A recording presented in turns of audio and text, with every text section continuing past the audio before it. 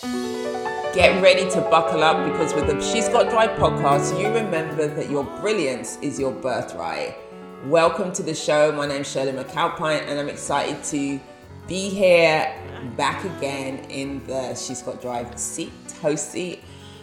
So we're back and this is episode, I think this is the third or fourth episode of the season, the new season. And I really one of the things I want to share about is noticing how much it takes to fulfill on your commitment. And even if it's something it's something you really love to do, it doesn't mean that there's not a lot to do. And staying focused on your game. So what am I talking about? Well, so I've been away for 18 months from doing the podcast, and I realized that whilst I want to come back and need to come back, it's just like I just missed doing the show. The work that it takes to put it on is something else. And so I've had to stay super focused in order to fulfill on this, continue to get in. Because the thing at the moment is, it's like when you get out of the habit of doing something, it takes more energy, effort, focus to get back in the game. It's like when you are working out and you stop working out. You know, when you're in the flow of working out, you're going to the gym, you're building muscle, you're gaining ground on your goals. And then if you stop for just like 2 weeks, getting back in the game is super hard.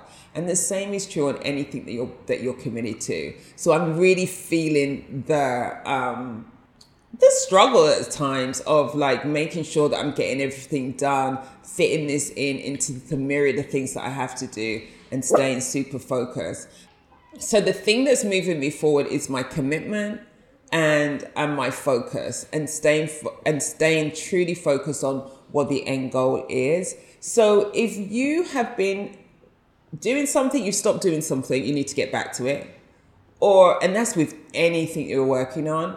Bring a level of focus and commitment to it and stay on the game and stay focused on what you really want to accomplish, because the day-to-day will take you out easily.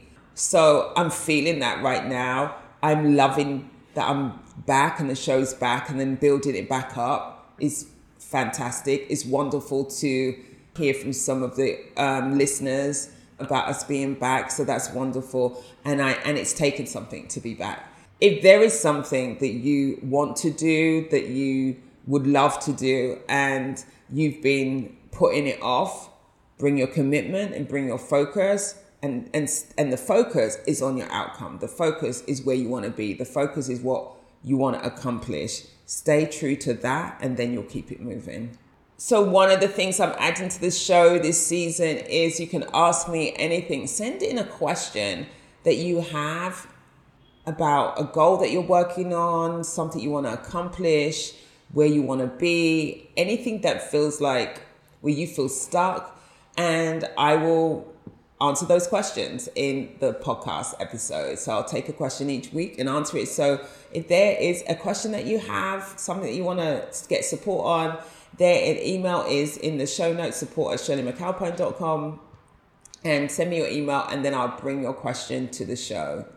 So my guest this week is the wonderful Deborah Owens. Now, Deborah Owens is a global DEI strategist, and then she works in organizations as chief diversity officers. It's in that role to support those organizations on fulfilling on their commitment. So that's what she was doing as I was interviewing her. She's one of the interviews that I did in the gap between not posting and coming back. And again, a fantastic interview. I did not want you to miss this. So here we are, over to the interview, and I'll see you on the other side.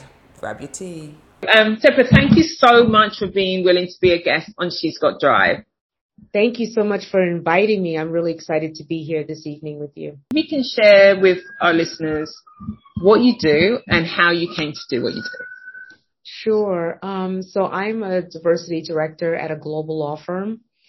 And how I started, I think like most of us, we like plan our career and then the career plans us. Mm-hmm. Was a practicing lawyer at a major law firm, in New York City. But for a long time, I was thinking I wanted to do something different, something that impacts people and sort of helps, attorneys, particularly diverse attorneys of color in their career. Mm-hmm. And for a long time, I was, just a volunteer in all of these different organizations and nonprofits and bar associations, and just sort of being that go-to person. Like if you needed something, you say, oh, go to Deborah. She knows this person, that person. So sort of like a connector. And then probably in my 12th year at the firm, I decided to try a role that I saw at the bar association. It's a major bar association in New York, and they were looking for a diversity director. And I looked at the job descriptions, and I was like, "Oh, I'm doing this already." Right. I didn't know that was it, and it's not like I didn't know what diversity was, but I didn't think I can do the role because I thought I had to have all of this experience, you know. And we've learned through research that women always have to figure out, like, can I do all the 10 things? And men are like, can I do just one? And that's enough. Right. You know. So I applied for the role and I got it, and really was successful there for a number of years. And then I got recruited to another large law firm to do their diversity. And then I got recruited here to do their diversity. So it's sort of like went from, I know I can do this work, to now that I do this work. And it's been a great joy of mine. I also am very involved in nonprofits in New York City. So I'm chair of an organization called Women Creating Change. It's a nonprofit organization that provides support to underrepresented women in their sort of civic engagement in the 5 boroughs of New York City. So really, again, that part of me of D&I, that part of me of being a nonprofit leader, it all goes back to me wanting to help others. Right. Like my sweet spot. Yeah. Do you miss being a lawyer? No. I don't. Very quickly. I said it very quickly. I don't miss it at all. The only thing I miss, I'll say, is that, you know, I had such a good relationship at my former firm. I still speak to them. Actually, I had to email them about something yesterday, and I was able to just send a note. So I miss the people, but I don't miss this. I mean, this is my life calling, and it's a struggle. It's not easy, but it really is my life calling, because the work that I do is so important to the souls of people. So let them know that they are seen and heard. I remember someone sent me a note yesterday, like, thank you for seeing me. Thank you for hearing from me. You're not going to get that as a lawyer. You're going to be like, oh, I worked on this deal. That was great. But for someone to say, I think I can go on another day in my life, in my career, more importantly, their life, right? Because our careers affect our lives. Right. That's, to me, the joy. Yeah. I have to say, I've met a lot of recovering lawyers. I have to say, there's a lot. I know. There's so many of you out there. There's so many of us, because I think we go to law school with thinking we'll be like the next Thurgood Marshall. Yeah. And then you find out you're not. So you're like, oh God, well, what am I going to do? And there's so many of us. And I think, they say that with the law degree, you can do anything but practice medicine. And I kind of do believe it. Right. It is a joy what I'm doing now. It really is. Because diversity, like your role covers so much, like where is your focus now? And then what has it been before? If you think about the evolution, or has it evolved? I mean, I might, let me backtrack and say it's an evolution, but there's another part of it, certainly, where we say, has it evolved? And then in some spaces, it feels like we're going literally backwards. So yeah, it does. So my focus has always been Black and brown lawyers, Black and brown professionals. It's always been those groups first and foremost. When I think about underrepresented, I think about those groups. And then, of course, like you said, diversity encompasses a lot of things. So we have, disabled, LGBTQ plus, we have military families, we have it all. Right. Military groups. But for me, it's always been Black and brown people, which encompasses all those groups. Encompasses LGBTQ plus, encompasses someone who's disabled, encompasses someone who's a public who served in the services. It encompasses all those groups, but down to the wire, it's ethnically diverse lawyers. That's what's missing in our profession. Yeah. So how do you go about supporting Black and brown lawyers who are in the firm, for example, and no doubt in a minority, right, in terms of the numbers? And then how do you go about, like, what's the work in terms of expanding the number of Black and brown lawyers that get into large firms? Because as you said, there's no shortage of them going to school. No shortage. It's not like you haven't got a pool to pull from. You have a pool. Really, it's so big, as you said, because everyone are drawn to being like a civil rights lawyer. That's been, whether they end up being, they might be doing litigation, but where they started was that vision for them to be Thurgood, right? So where do I start? For me, it's knowing the lawyer individually. I spend time getting to know the lawyer individually, finding out who they are, what makes them, want to be a lawyer. I ask questions like that. In fact, all of my attorneys that I've spoken to here, I ask 3 questions. Why did you come? Why did you stay? And why do you think about leaving? Right. So why did you come? What made you want to come here? Why do you stay? And why do you think about leaving? Because everyone somewhere thinks about leaving, because I was one of those people. Right. So it's really getting to know them individually and then starting from there, a support system for them.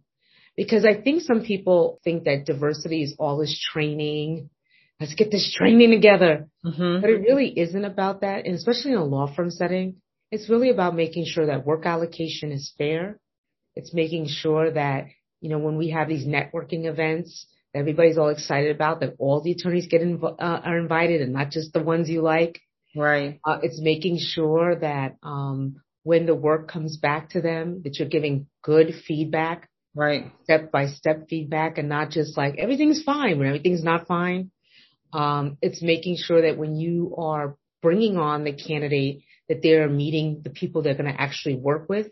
Because I used to get very upset about, with law firms, and this is all law firms, especially when I was at the city bar.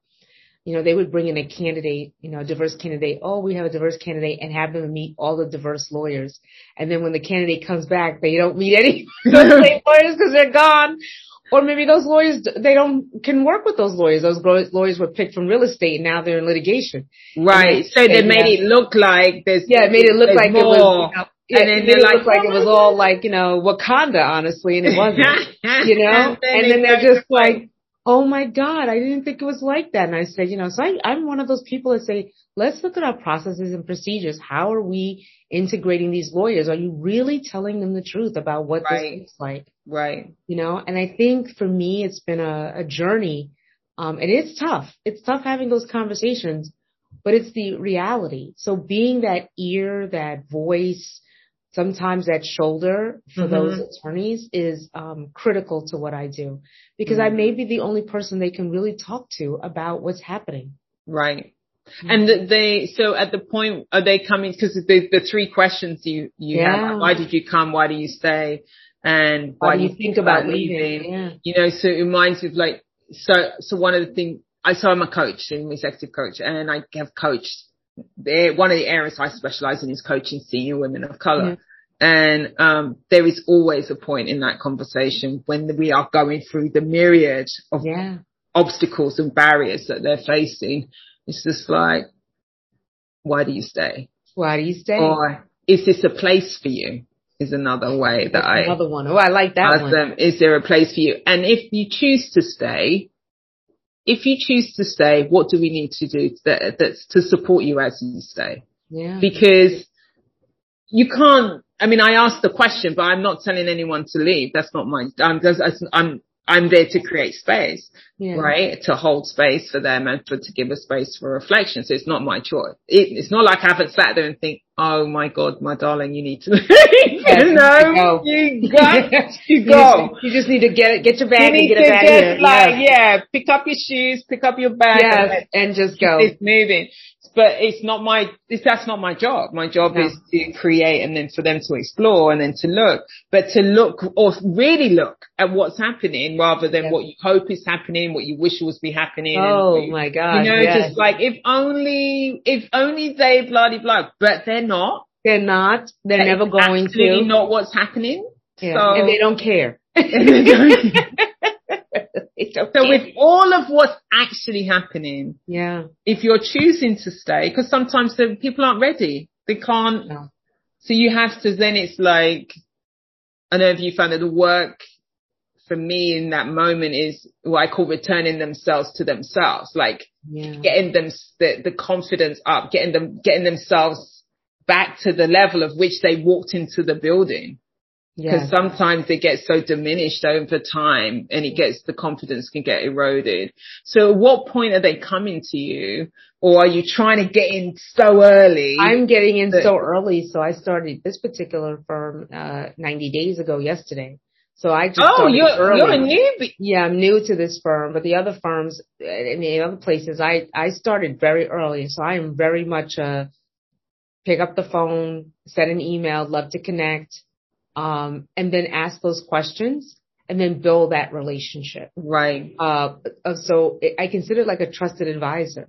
Mm-hmm. I'm the one that you can feel like, okay, if you're not going to tell me you're going to blow up the building, this is going to stay with me. Right. If it is, I'm going to have to probably report you. Right.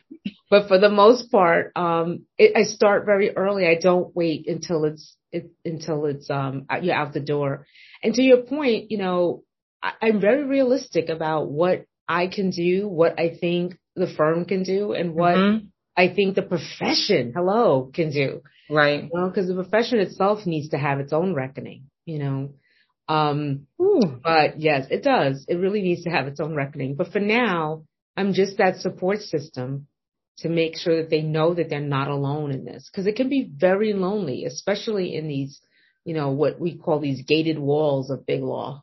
Mm-hmm. It's could be a lonely place for people if they're first generation, or even if they're not first generation, but they're just alone, right. Eating lunch alone, being alone, not really feeling included. Despite the glossy magazines saying that, we're best in this and best in that. And you're like, well, that's not how I feel. Right. Right. That's not how I feel.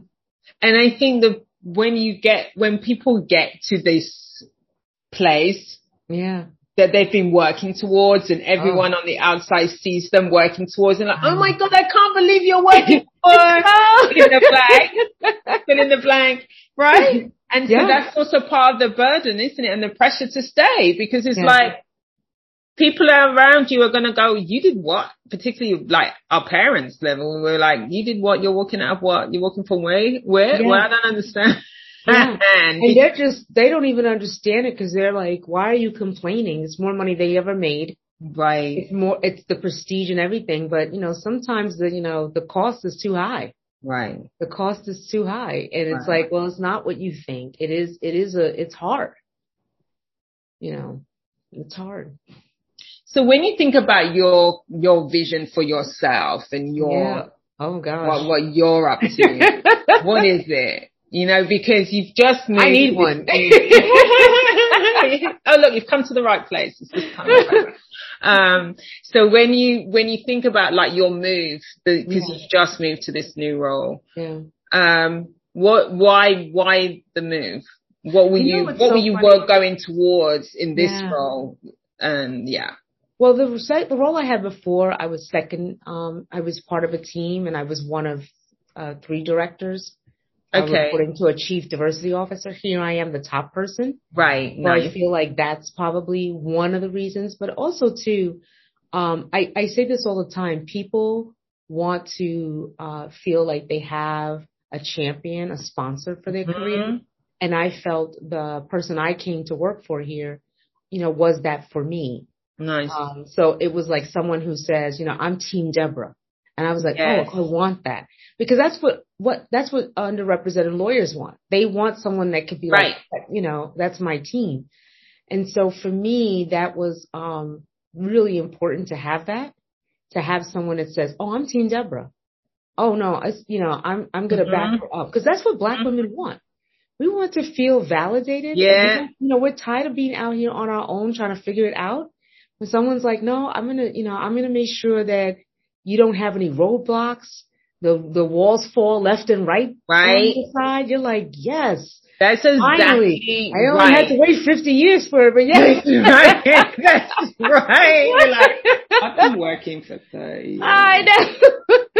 Exactly. You're finally feeling like I don't have to, because especially you get exhausted from it. Yeah. I think you make such a good point, because so that's something for if anyone who's looking for work, a new role, that's one of the things in fact, that is the most important thing. That's the most important thing. That is literally the most important criteria. If you don't have Team Deborah, Team Shirley, Team Jane, Team Amy, Team whoever, then you don't go there. Do not go there. Do not go there. I don't care what they tell you, because if they'll say, it's sort of like, what's the plan for you, right? What's the plan for you?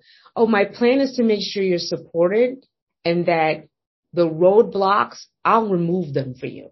The walls, they come down. Right.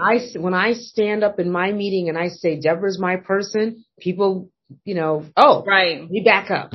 But you don't want the person who when you are standing with, because you've got a role that's challenging. I mean, very challenging. And then when you stand up, you turn around and nobody's behind you. And nobody picking up. No. Yeah. You do not want that. You have to. You absolutely have. I remember I was someone was asked me to be a referee for them, and the questions that when the person asked me about, I was in the referee conversation, when they phoned me, and the last question they asked, which was really good, it was one of the best ones that I've been, sometimes you think, are you really, why are we having this conversation? I don't know, what are we doing here, right?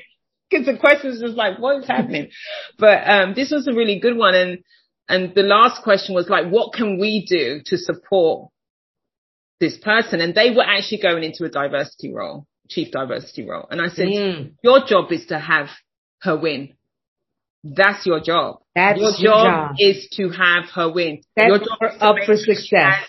The resources that she needs, that she actually literally has a team, that we're not pretending. Yes. That she has money. There's a budget, and the budget is commensurate to what your ask of her is in terms of what you want her to cause. That it's a match for the strategy. So many times you're set up to fail. And so that's your job. Your job is to have her win. And like Team Deborah, you've got to be Team Deborah. If you're not Team Deborah, then it's just like, that is literally the most important. Yeah, because we're always team everybody else but ourselves. Right. Right. So finally I was like, I need a team for me. And then you get one person. That's all you need. Right.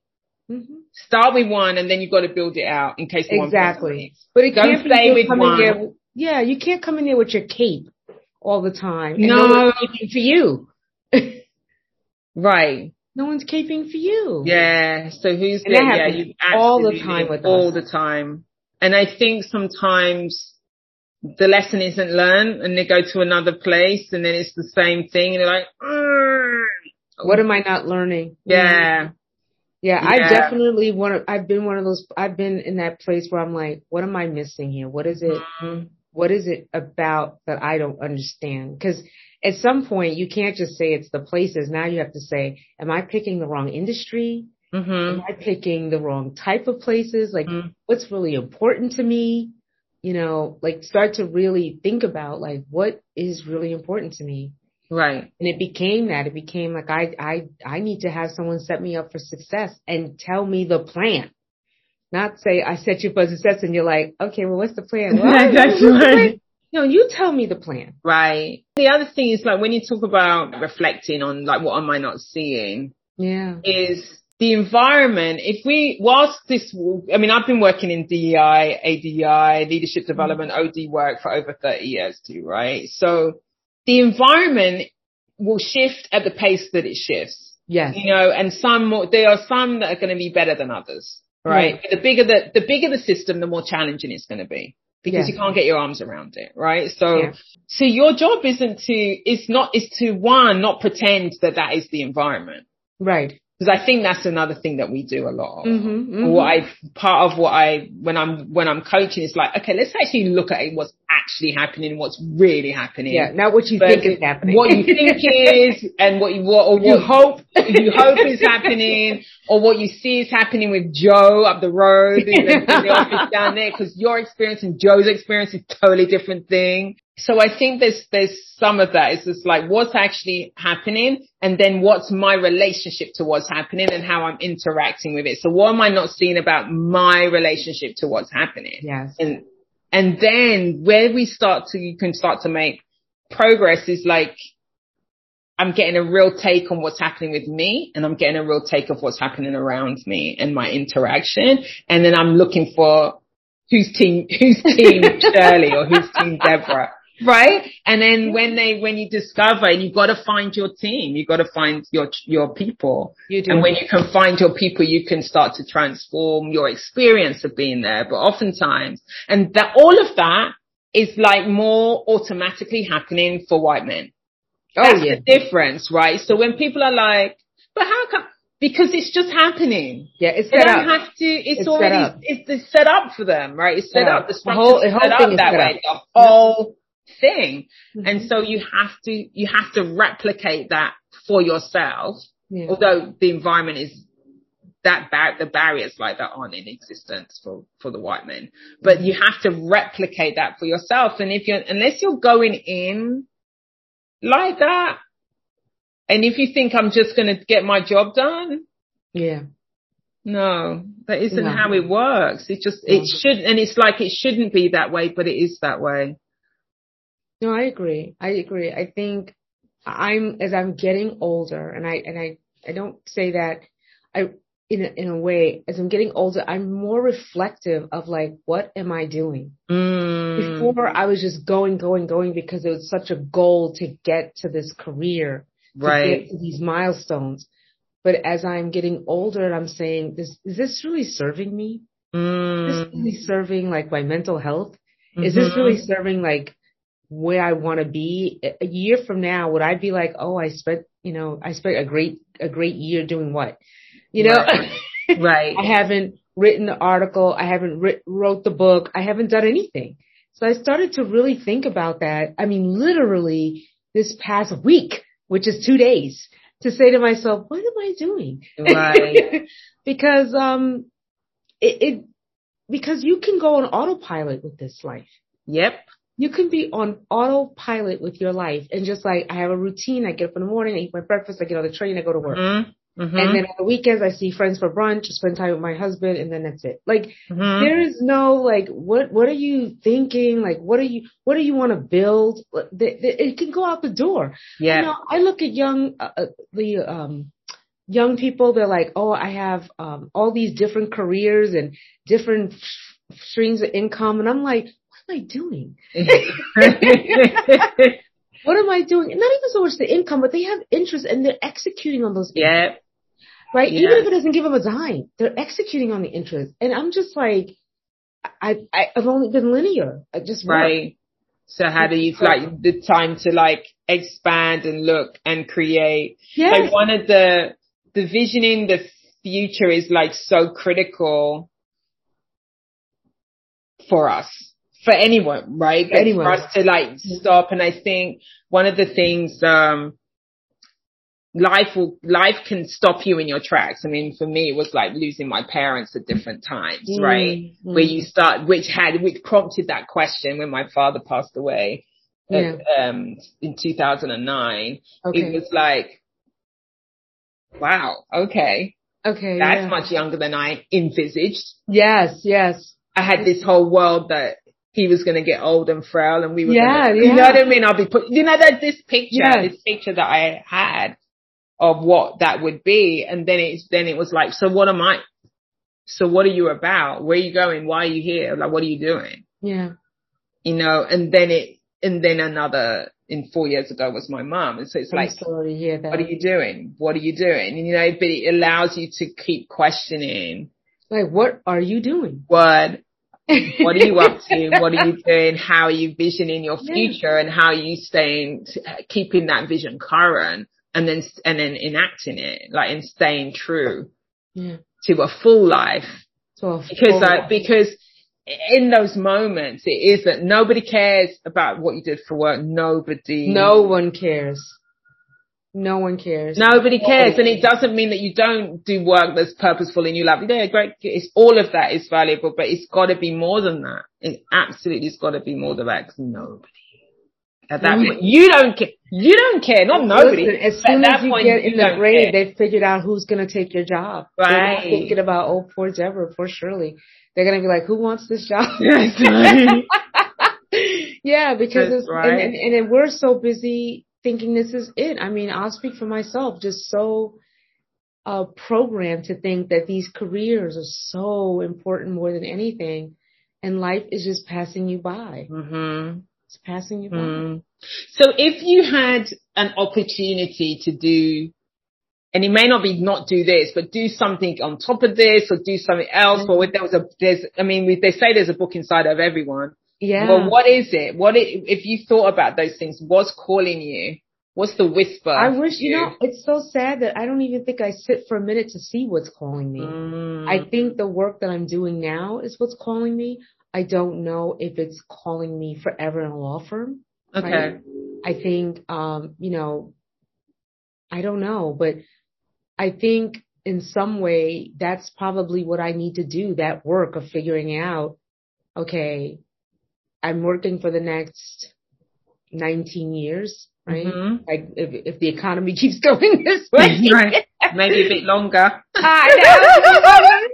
So I'm like, okay, what am I going to be doing? Yeah. And, what value can I bring, and what interests me besides what I'm doing? And this has a lot of interest, but there's so much more that I know that's there, but I don't know how to get it. Yeah. Because you come out of law school and you get a job, and then you say, all right, I want to do something different, and you get that job, and you go on and on and on. But I don't think we're sitting here saying, what is it that I really want to do? What are the things I want to do? Well, I want to write an article. What would the article be about? Or I want to do, I want to start a business. What would that business look like? Right. Or I want to do, write a book. What am I going to be writing about? I couldn't tell you. But I know for me that there's more to do. Right. Well, the beginning is the question. Yeah. Remember, the beginning is literally the question. Prior to that moment where you had that question, it wasn't even conscious. It wasn't even conscious. Right. And then the beginning is the question, because one of the things that I have in my business and I created was a program called Execute Your Dream, which is for women. And it is literally the first module is, what do you want? Yeah. Where are you heading? What is this future? Or what is it that you want to do with this wild and precious life, as Mary Oliver says, right? So, but until you ask the question, you can't answer it.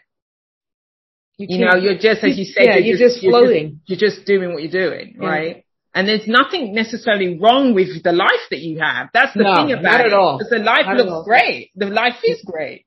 You've got to a point in life is like, I'm trekking. This is cool. I'm loving the people I'm with. Yes. Loving my life, love where I live, you've got enough resources.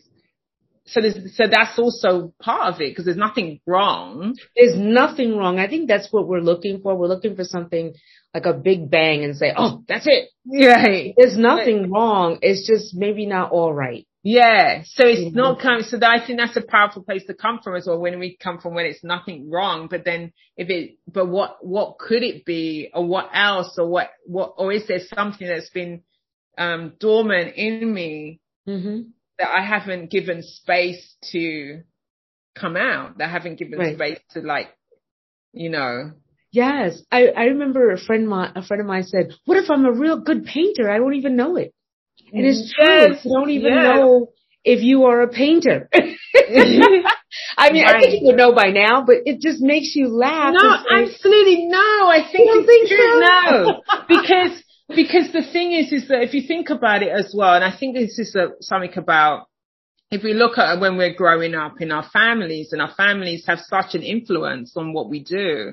And I remember, in my family, if I wasn't doing this, I would have been a fashion designer. Okay. Right. And I love doing those types of things as a hobby, you know, so I go through phases where I make stuff, right? But that's because my mum was a seamstress. So when I had the idea and I was thinking I want to be a fashion designer, she's like, what? You're going to sew for people she's like, over my dead body. Do you know what I mean? She's like, absolutely not.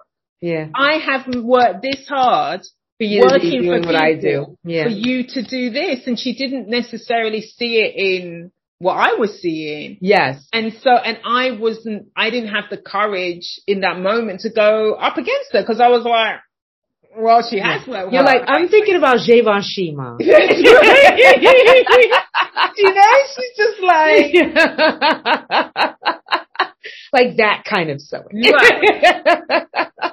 No, you know, so I think, so therefore, does it mean that now I continue to make stuff. So I'm clear I have the skill set and a vision. I'm not about to I have thought about it. I had a moment where I thought, do you want to do this? You know, right. Do you want to? And I thought, do you know what? I don't want to start there. I don't. Yeah. I'm loving what I'm doing. I'm just going to keep on trekking with this and have that be something that I do like as a self-expression and a hobby type thing.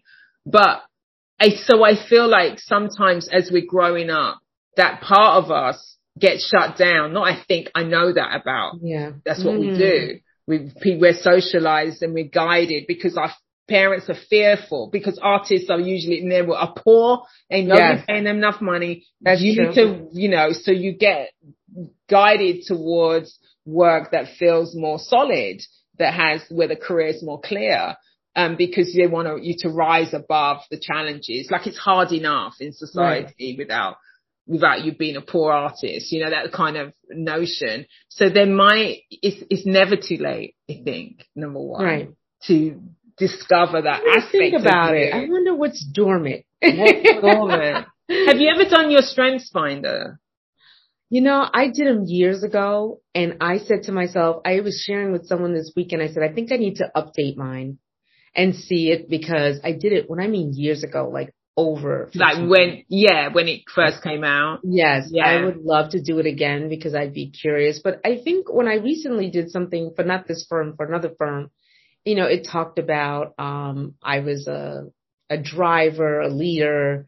I was someone who, it's funny, loved the big picture. Don't give me too many details. And I thought, oh yeah, this is why I have such a great team, because I'm like, you know, more, what we say, a visionary. And I didn't feel that way when I saw I said, oh my gosh, this sounds like a pompous person. But as the years have come by, I'm like, yeah, I see that. You can see it. Yeah, I see it.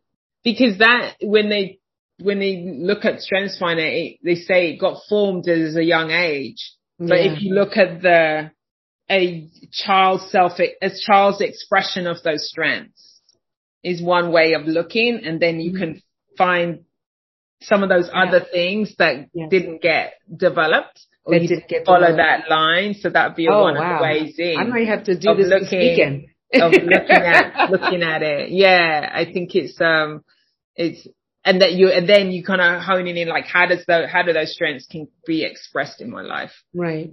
No, so, I think that's something to think about.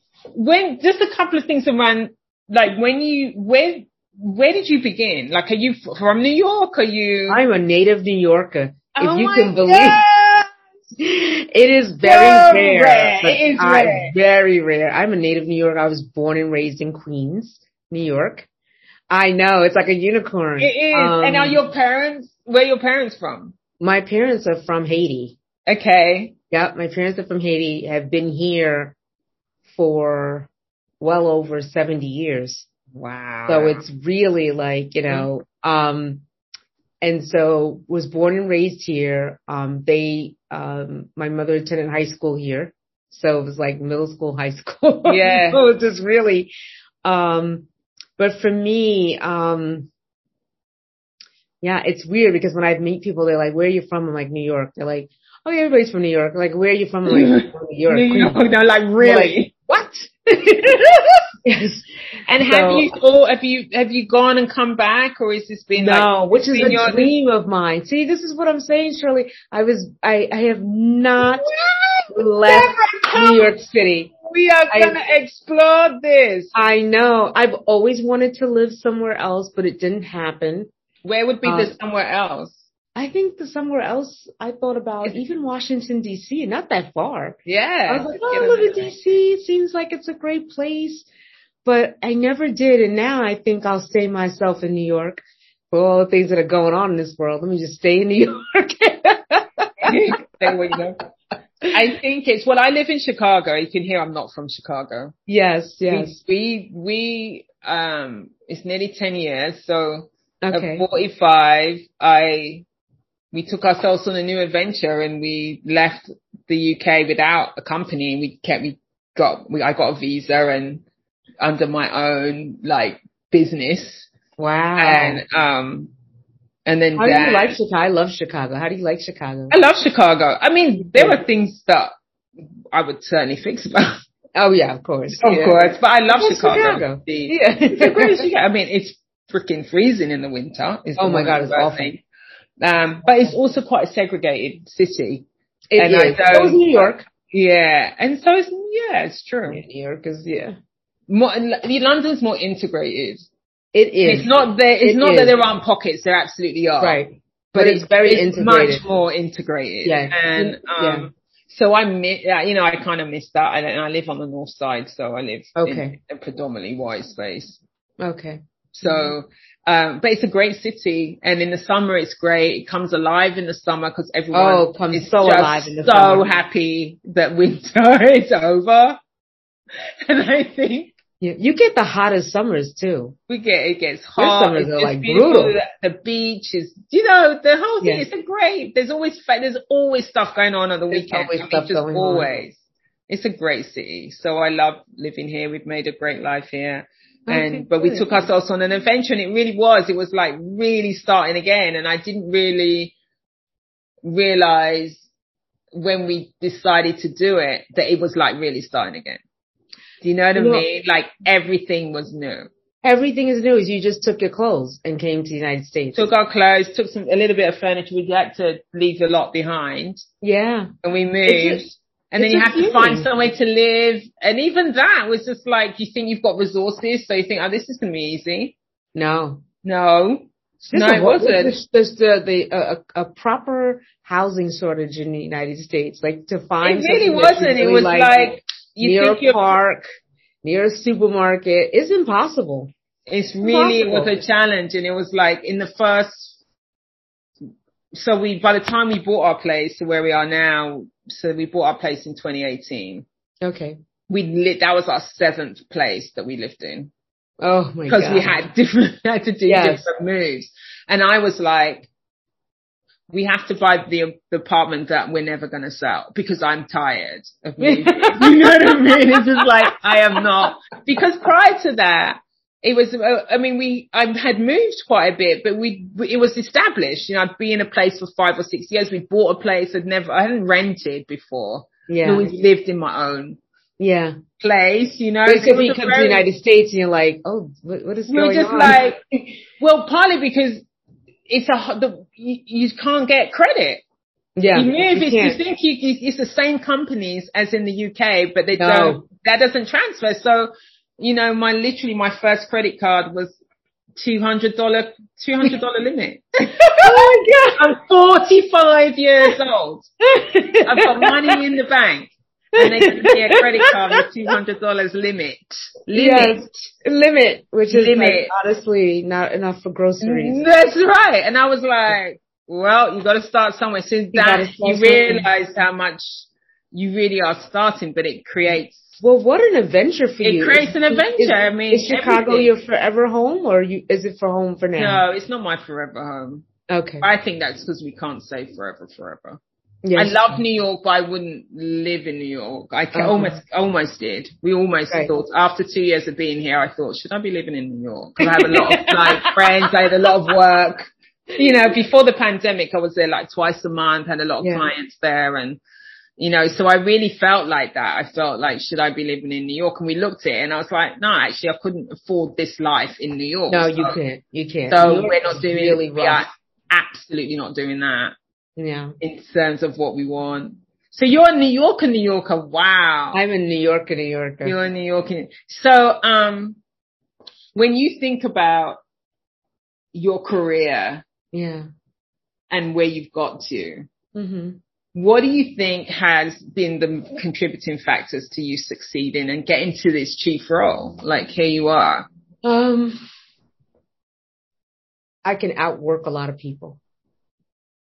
Say more. What does that look like? Outwork means I work really hard. To the detriment of a lot of things. Right. And none of that I'm proud of.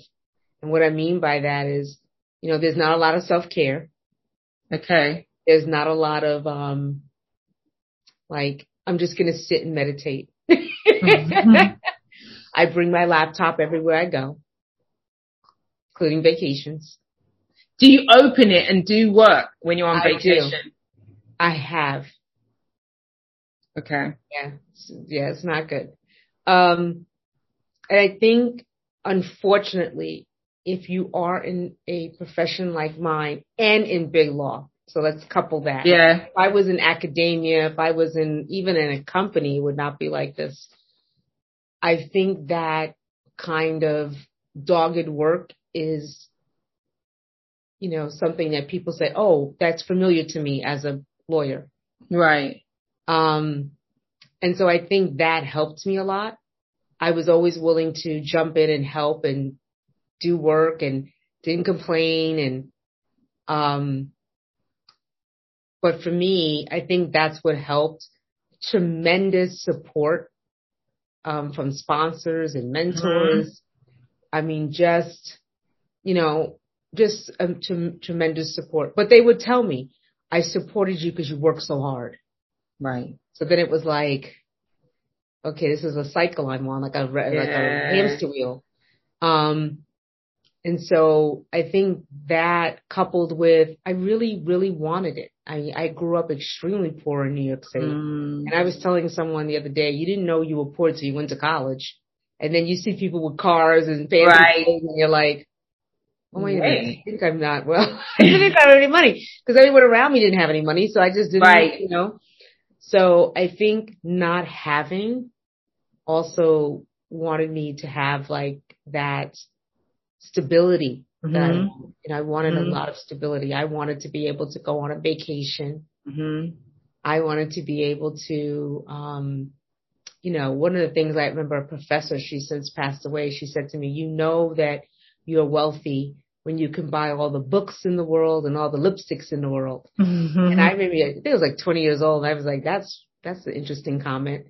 But I think about it now, whenever I do buy books, I still buy books. Yes. And I still buy lipstick. In fact, I put some on today just because I said, oh my God, I haven't done any makeup in 2.5 years. I was like, let me put a lipstick on. But for me, I think it was the stability. So I think that came for it. So now here I am saying, did any of that serve me?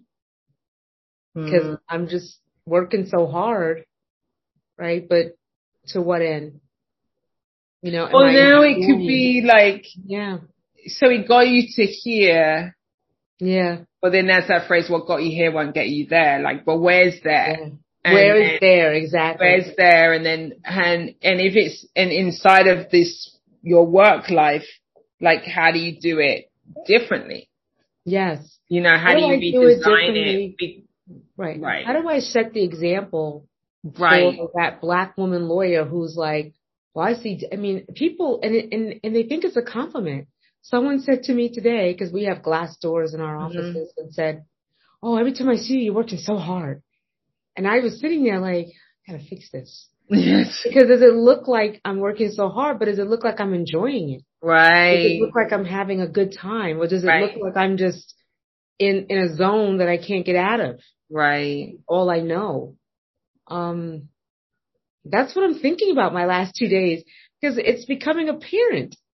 You know, it's like, okay, what does that mean? It's so hard.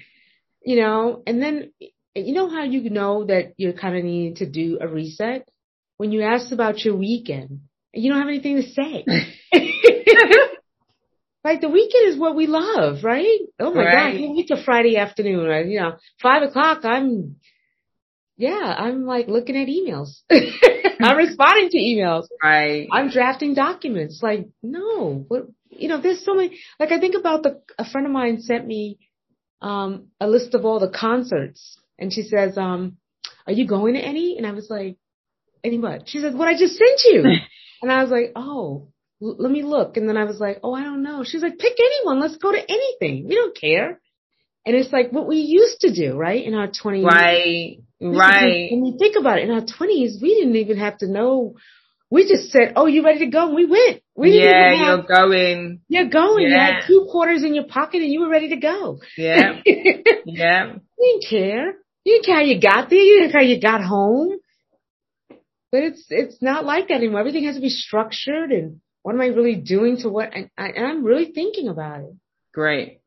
I love the inquiry that you're in. Yes.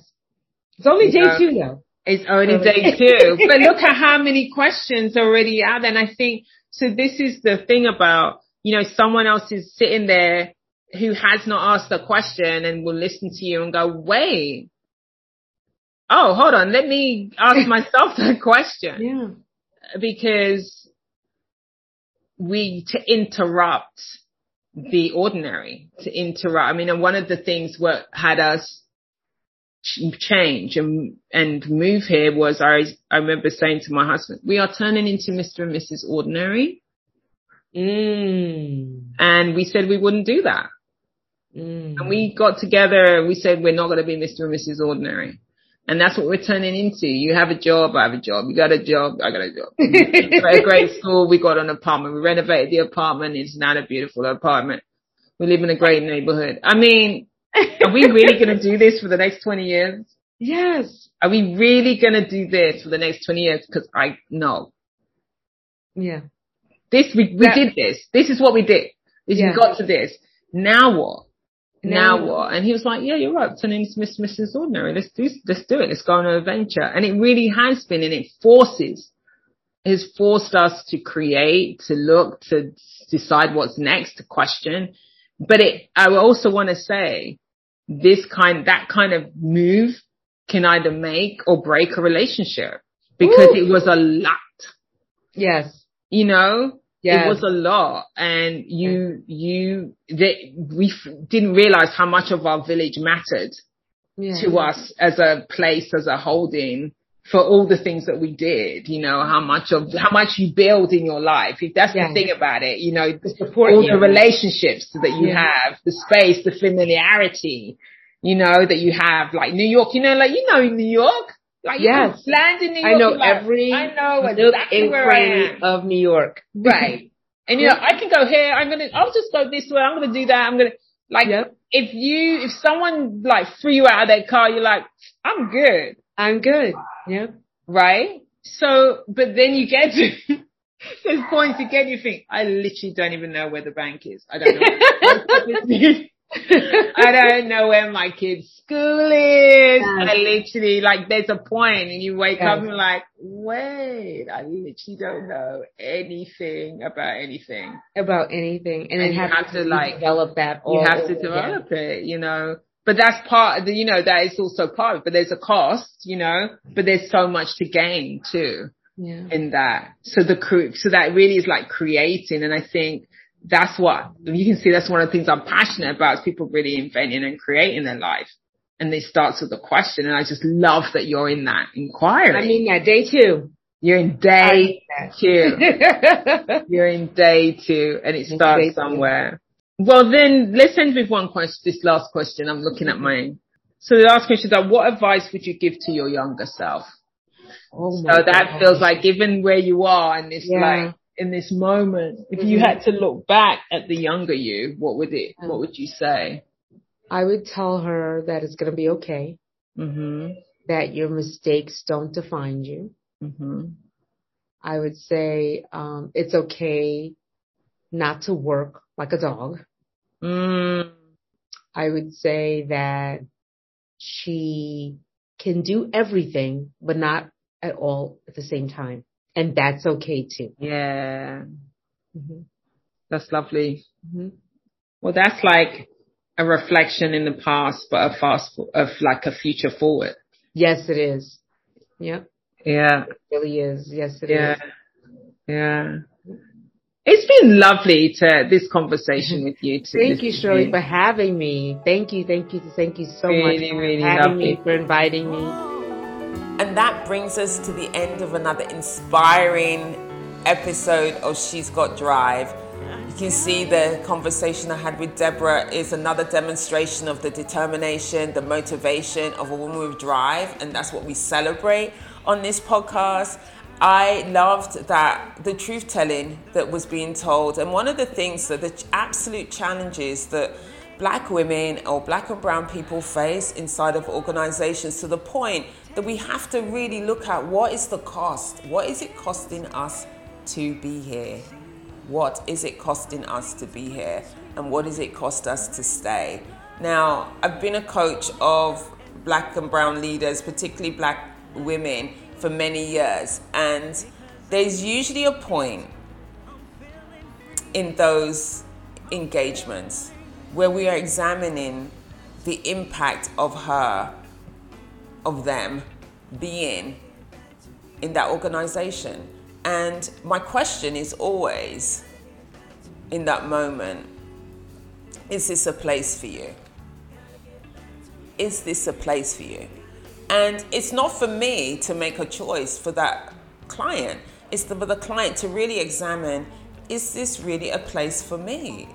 What is the cost of me being here? Now, we have so many things that we need to be paying attention to and commitments that we have. So not everyone has the ability, the freedom to just leave a job.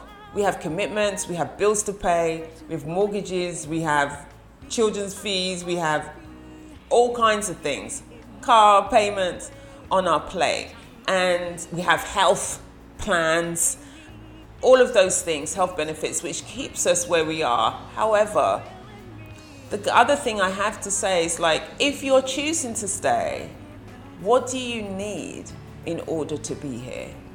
So if you are choosing to stay, what do you need in order to be here? So if that's you, if you're in an organization right now where you're struggling and it's not a safe space for you, it's not a place that allows you to fully thrive, then okay, if you still need to be there, I get it.